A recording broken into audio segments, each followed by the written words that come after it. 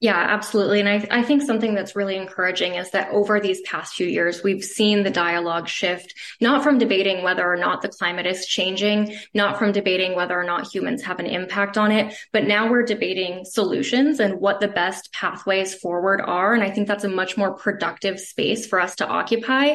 And we can still have those disagreements and we can work around those and find areas of common ground. But the fact that we're finally talking about real solutions and how to implement them rather than arguing the premise is so, so important. I think that's really good framing for the space that ACC occupies as well.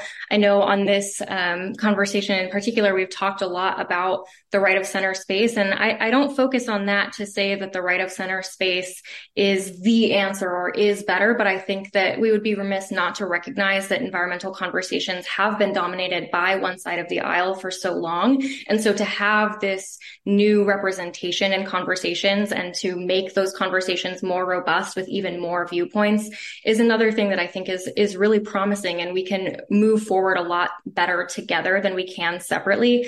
And so I think that that's really a value add that the eco right has in this space.